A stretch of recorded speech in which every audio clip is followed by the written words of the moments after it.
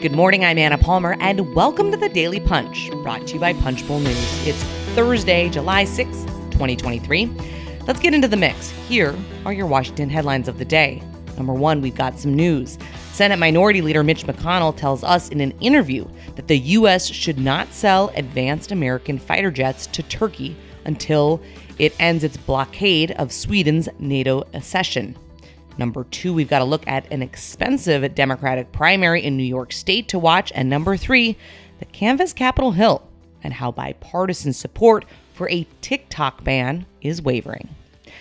All right, let's get to it. We are leading Punchbowl News AM with some news this morning from our very own Andrew Desiderio, who got an interview with Senate Minority Leader Mitch McConnell, who's telling us that the United States should not sell advanced American fighter jets to Turkey until it ends its blockade of Sweden's NATO accession.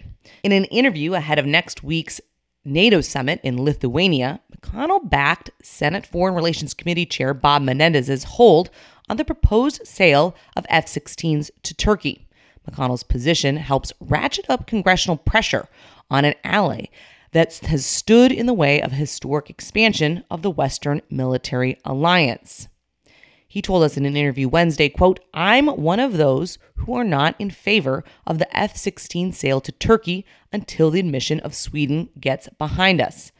Securing Sweden's accession to NATO has been a top priority for the United States in the run-up to next week's summit, seeing it as yet another symbol of strength for the West amid Russia's war with Ukraine. But Turkey's objections over unrelated matters are preventing the country's formal admittance, which requires ratification from all NATO members." Here's what President Joe Biden said about the holdup on Wednesday after meeting with the Swedish Prime Minister at the White House. Biden said, quote, "I want to reiterate the United States fully supports Sweden's membership in NATO. The bottom line is simple. Sweden is going to make our alliance stronger." While the Biden administration has insisted that the F-16 sale and Turkey's approval of Sweden aren't connected, we scooped on Tuesday that the State Department is now actively working Menendez over his objections to the sale, with the hope that it could prompt Turkey to relent on Sweden's NATO admittance. McConnell is one of four lawmakers with the power to hold certain military sales. Menendez's office declined to comment on McConnell's support for the New Jersey Democrats' position. Menendez has previously said Turkey's human rights record, as well as its encroachments into Greek airspace, are also reasons for his opposition to the F-16 sale. McConnell, though, is focused squarely on its foot-dragging when it comes to Sweden.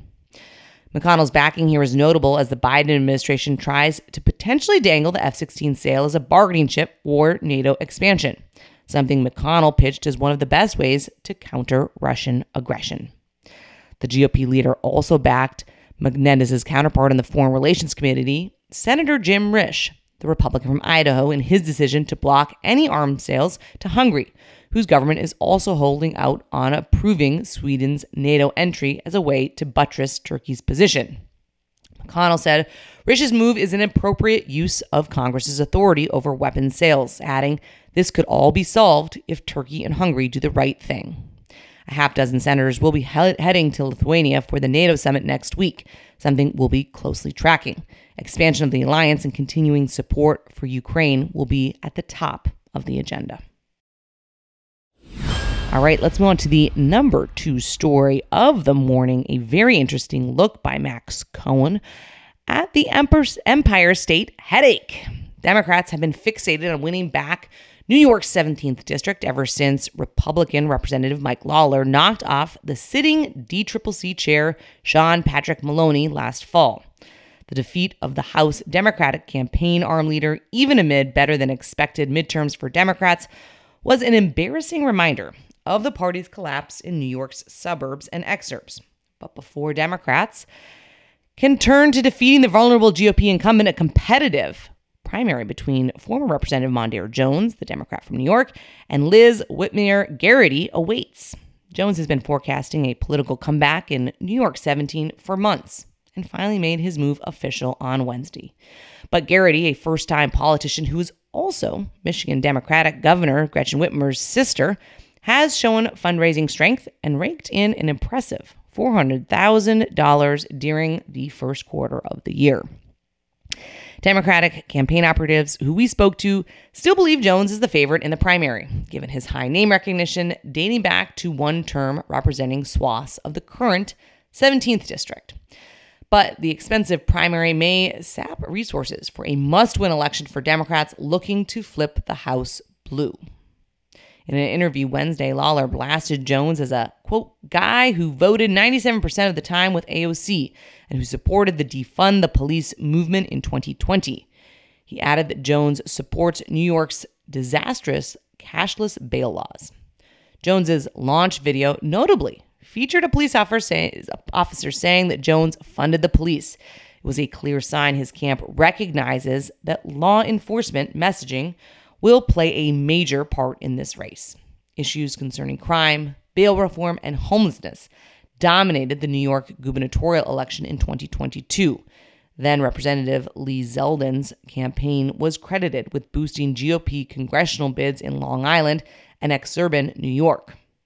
Lawler also took a hit at Jones's decision to leave behind the suburban New York district to run in the New York City-based 10th district primary in 2022. Of course, Jones was a significant casualty of the brutal 2022 redistricting process in New York and saw his district combined with Maloney's. When challenged, he ran away and moved to Brooklyn, Lawler said. His constituents will treat him with the same disrespect that he showed them while serving.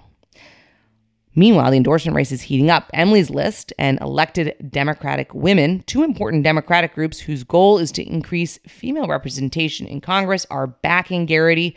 Notably, Elect Democratic Women is chaired by Representative Lois Frankel, the Democrat from Florida, and has a number of sitting members of Congress on its board. On Jones's side, the LGBTQ plus Victory Fund backed him shortly after his campaign announcement. Going to be an interesting race to watch for sure. Let's move on to the number 3 item of the morning. Really interesting item coming out of the Canvass Capitol Hill.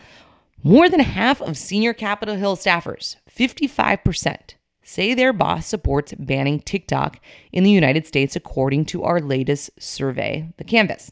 Support for legislation to block the social media platform is more popular amongst Republicans than Democrats. Our findings for this month show that the majority, 73% of Republicans, would back banning TikTok, while only 38% of Democrats are in agreement. In April, there was more GOP support at 82% for banning the app compared to just 31% of Democrats. Of course, this issue has been hot on Capitol Hill, with TikTok facing heavy scrutiny from both sides of the aisle. The company's CEO appeared for a contentious hearing in Congress this spring.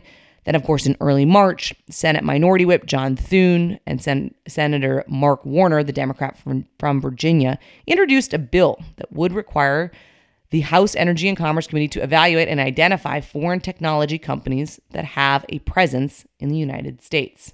At the same time, Senator Marco Rubio, the Republican from Florida, was pushing legislation that would outright ban TikTok.